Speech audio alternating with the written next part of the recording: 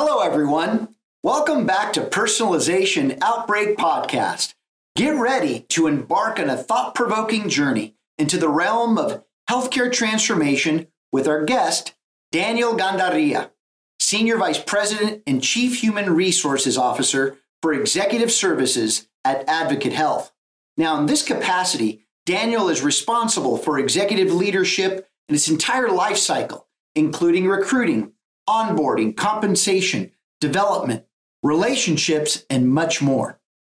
Together, we will discuss the importance of strategic innovation, patient-centered innovation and excellence, and the need for organizational transformation as we explore the evolving landscape of healthcare leadership. Join us as we uncover the driving forces behind Advocate Health's mission to reshape patient care and healthcare executive leadership. Now, before we get started, please click the like button below, share it with your colleagues, and subscribe to our YouTube channel and social media at Glenn Yopes. Let's get started.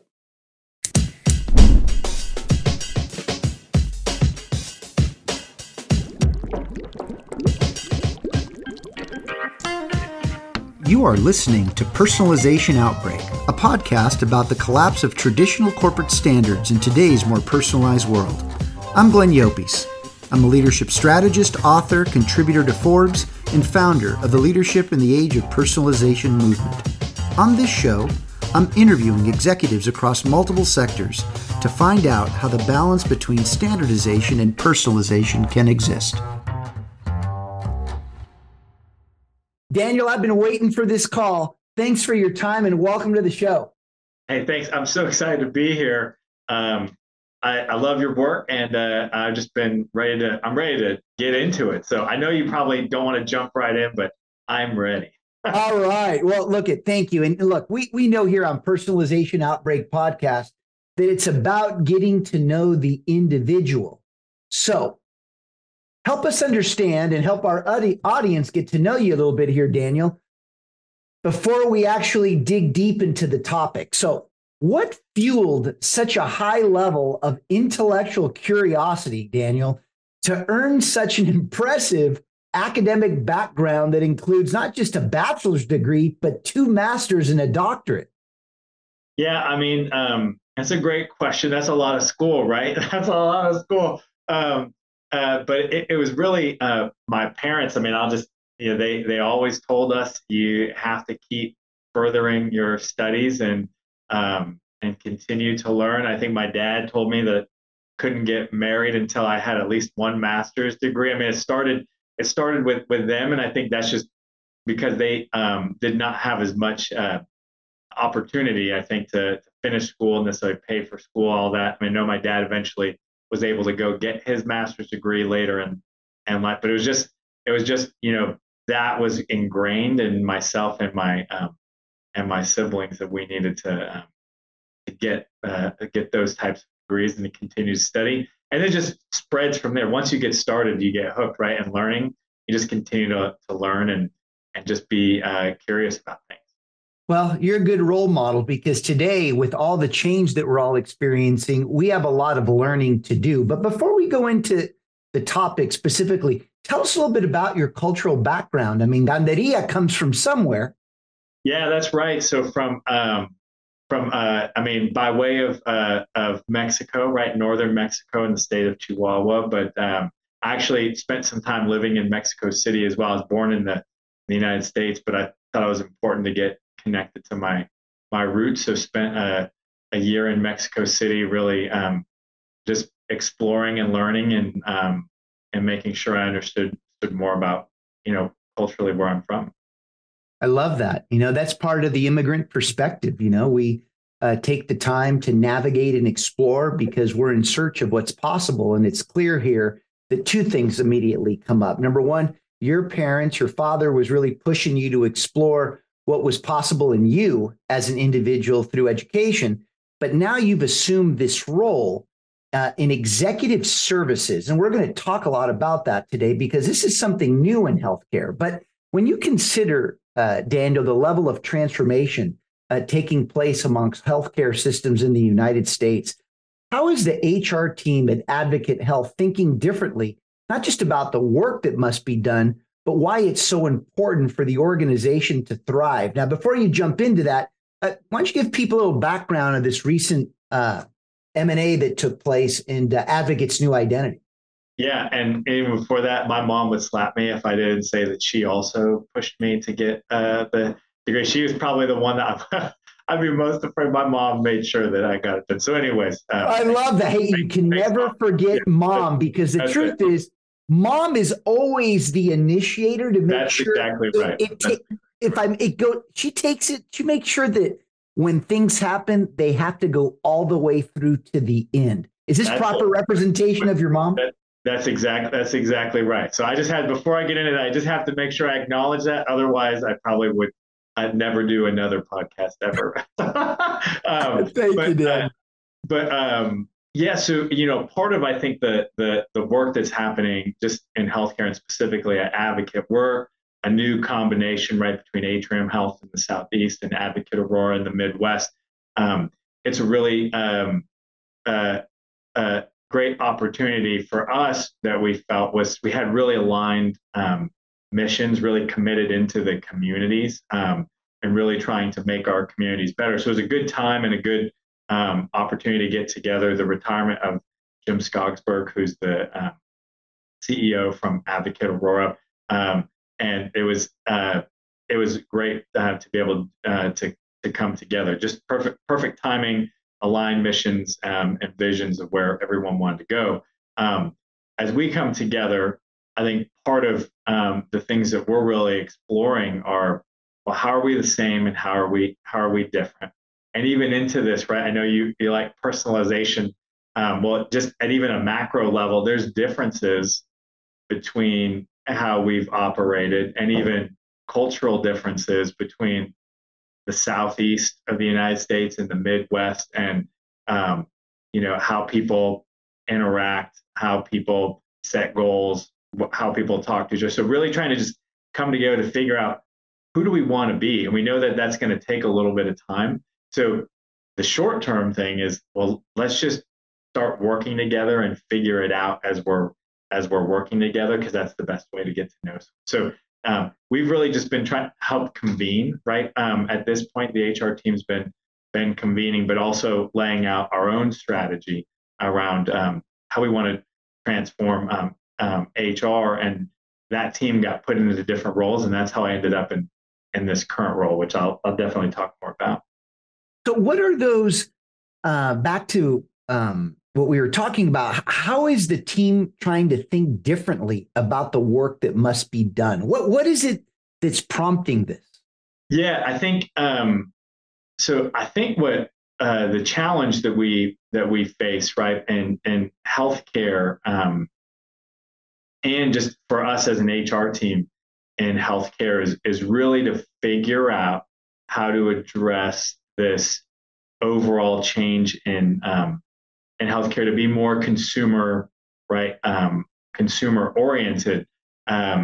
So, for example, I mean, I think we all know, right? We talk about it for years. Everyone's trying to catch up to Amazon, that with a couple clicks of a button, boom, something shows up to your house in 5 or 6 hours. So as an HR team, we have to think about, so what are the new capabilities of the organization that we're gonna need? How do we support our leaders as they're thinking through those types of transformations? Where can we even help to convene or connect the dots? I have a colleague on the team that leads this other brand new function we've created, which is around HR strategy, innovation, transformation, that helped us. We got our thoughts around kind of these short-term plans, and we call them pledges that we've made to the communities as a part of coming together. And we put our own thinking, and we took those to the business leaders of them to say, hey, here's what we think it means and how. And they were really excited by that work that we did collectively, because we were proactively thinking about, based on what the organization was going to do, what might be some of the capabilities we need internally, whether it's new types of roles, new types of mindsets, ways of convening people that haven't been done before. That's been the work that we've really done over the past 5-ish months. So. Well, this is clearly on a trajectory of trying to find that balance between the ways we've always done things, standardization, and the things that we need to do to get the most, not just out of our people, but ultimately the collective capacity that we all bring when we're in lockstep with each other, which always hasn't been the case in healthcare.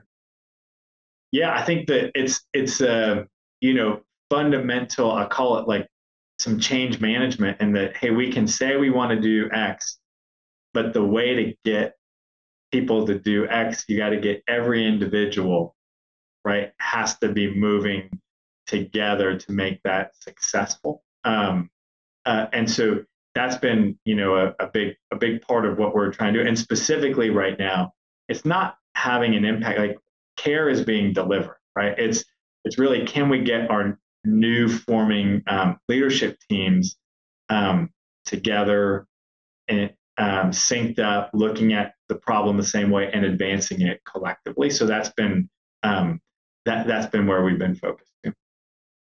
So on that note, Daniel, what are some of the overall goals you're aiming to achieve with the executives across the enterprise at Advocate, and why are these goals so important? Yeah, I think in the short term, right, we've been trying to just get people settled into their new roles, clarify what their roles are, responsibilities, what's changed, right, what hasn't, so that we don't keep doing things, to your point, the same way, or that we end up with conflict that doesn't necessarily need to happen because someone thinks they're supposed to do things. So it's really been, this first phase is settling, but as a part of that, we're really trying to change some mindsets right now, right? Some of those mindsets around, like, well, how do I need to do the work? How do I think now even bigger? We talk about thinking like a system, but when you start to think about that, you have to understand there's pieces and parts that are in different parts of your organization. It's not the same, it's not the same car you were driving before. There's pieces over here. So you got to figure out, what do you need to do to put that together? And so there's been conversations that I've had, my colleagues have had, really focused on, okay, well, let's just clarify, what are you trying to do? Based on that, back to this point, based on what you're trying to do, well, what needs to happen? Not, I want to do X, but I'm going to keep doing the same thing. And some of that's just trying to slow things down a little bit, which can be frustrating. But I think that's a part of, let's just have a conversation and understand what needs to happen. So that's kind of been some of that short-term work, really around mindsets for the current executives to shift. If you're ready to discuss this, Daniel, because we didn't discuss it in preparation for this, but when you mentioned role clarity, I continue to see that as the needs, in this case, of patients or the communities or just the people themselves, as organizations are really trying to reestablish a new identity with the demands that are now placed on the industry. Are you finding that role clarity continues to pop up as one of those warning signs? I mean, it seems to me in the work that we do that just because you've been in that role for the past 10, 20 years, it doesn't mean that role remains the same. Thoughts on that? Yeah, I mean, I think you're spot on, right? A role needs to evolve, right? And if you're doing the same thing for 10 years consistently, that tells you there's not a lot of evolution and change in the work that's being done. So yes, absolutely, and we know it has to. I think that's part of, as we went into thinking through how we're going to put these teams together, we had a playbook, and as part of that playbook, we were trying to really, define what's new in a job that needs to be done, or this job is now a combination of these prior two jobs, so it's going to be X. So part of the design process of the organization included rescoping what the roles were and making sure we understood. Now, I'm not saying that everybody liked that, right? Well, there's where you run into some healthy tension, right? I mean, this is where the work really starts.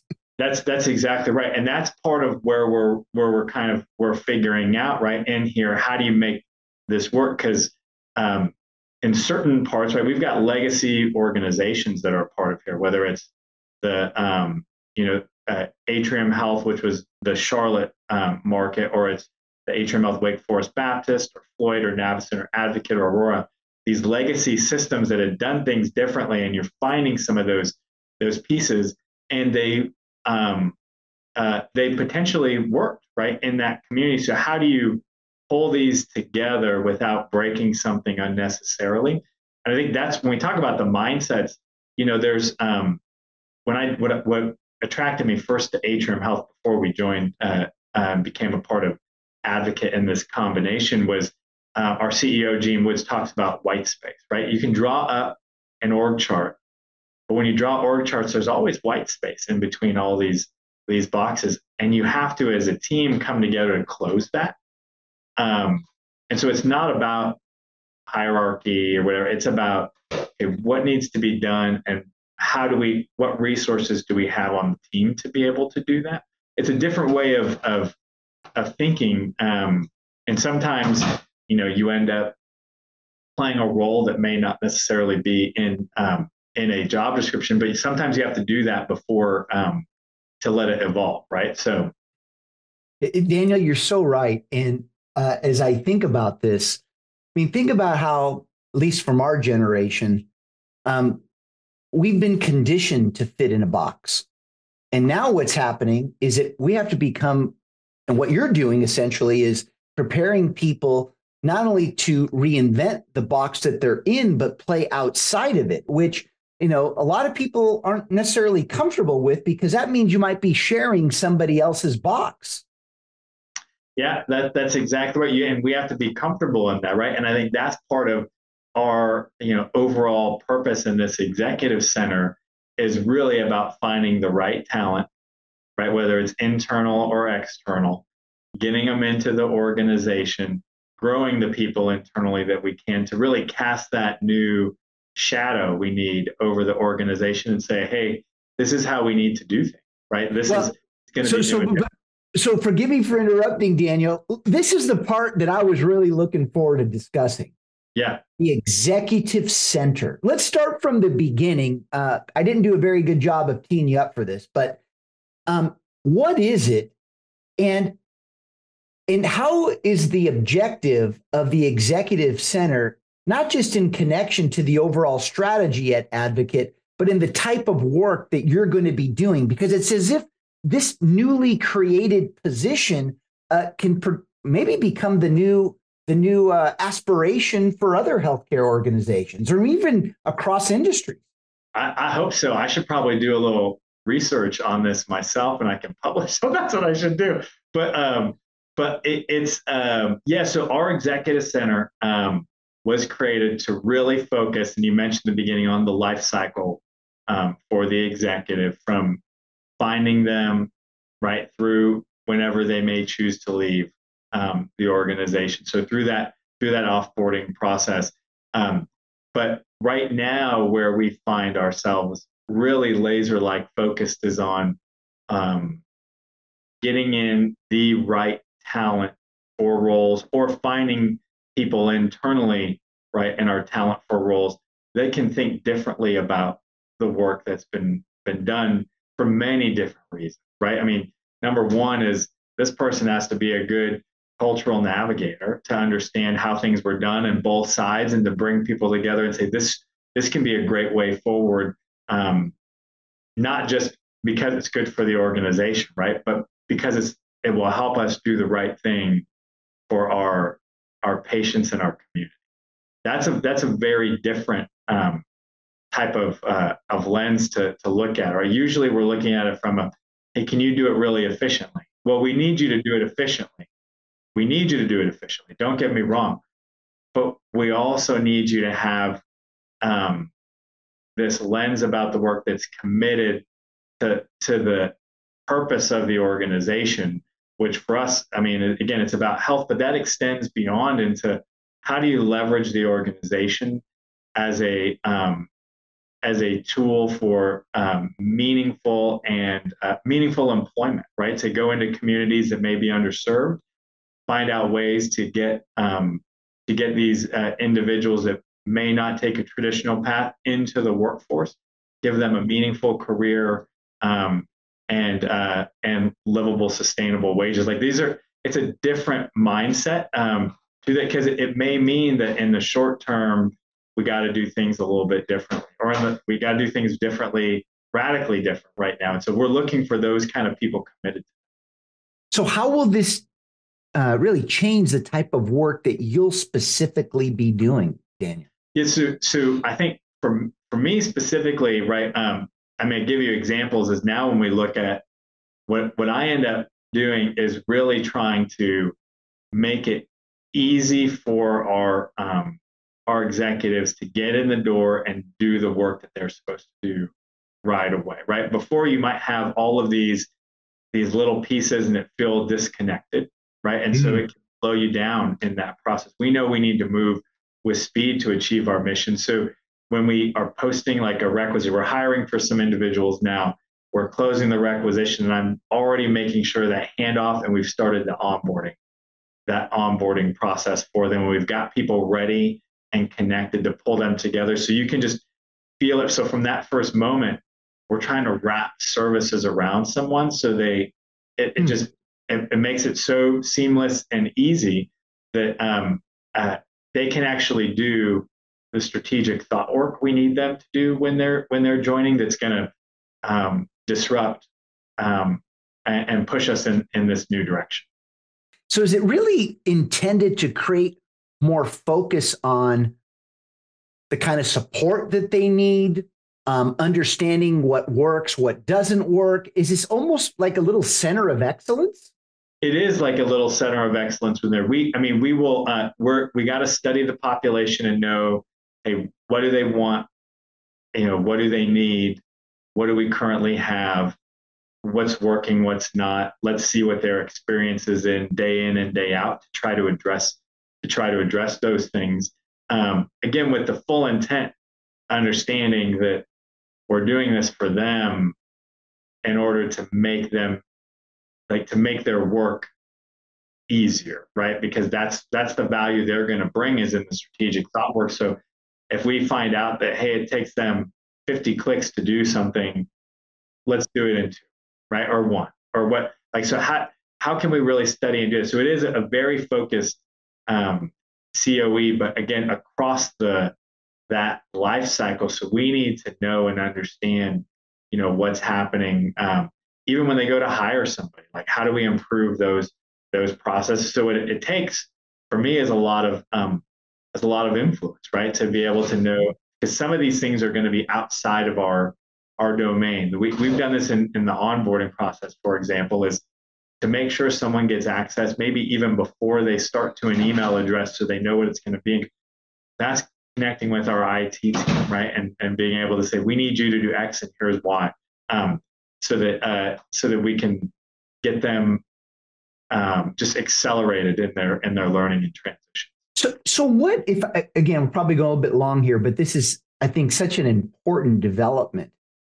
What triggered the center? Like, beyond what you've said here, like what was the major gap that was identified to say, hey, this is something that requires a dedicated senior leader like you, Daniel, to really springboard?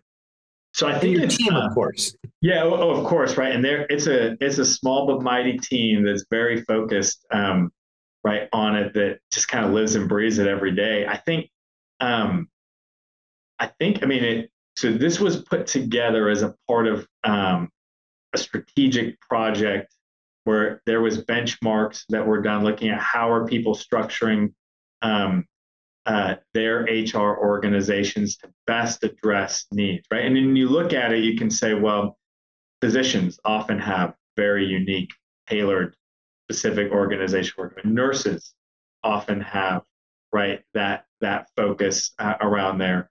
I think in sort of understanding that the work was different, and that's probably the key point, is it's about the work in this space is different, whether it's legal contracts, whether it's the amount of time that somebody needs to be more effective and onboard into a role, whether it's the type of skills and competencies that are needed, or even how the recruiting process is so personalized right in there that it's got to be a perfect match in there. There's so many factors. Because of that work, I think, was identified to be put together because it's similar and very different from other types of work. And so it's back to this nature, and you'll love this because you're focused on personalization.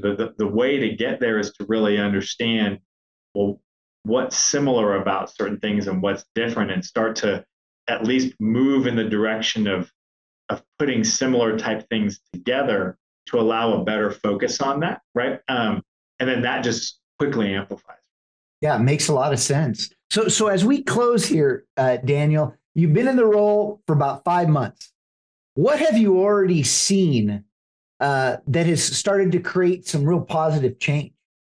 Yeah, I think as we've been bringing in external individuals or hiring people into roles, I'll say that this onboarding process that someone on the team has put together to convene from different areas is really powerful, right, for these leaders, because she's bringing together individuals from that have different perspectives from one organization or the other, and they're really trying to navigate it. And there's new and different things that are coming up, saying, well, you know what, rather than have them do this compliance training this way, why don't we just spend a day with them? Oh, okay, now we're tailoring it to their needs and what they're gonna have better interactions and conversations. It's just, sometimes it's the power of just bringing some people together through a new lens. And when they start bumping into each other, there's this energy, right, that's created, and something new spits out based on that. To me, that is that's the whole goal here, right? Is if we can get closer to, you needed this, and we got you, like, not the stock thing that everybody gets, but something more tailored to that, then we won. Yeah, I love that. I love it. Well, look, thank you for joining us today, Daniel. I mean, we'll follow up and maybe give the audience an update in the next year to see how you're doing. But this is very innovative, super timely. And, we wish you all the best. And thank you so much for your time today. Really appreciate you, as always.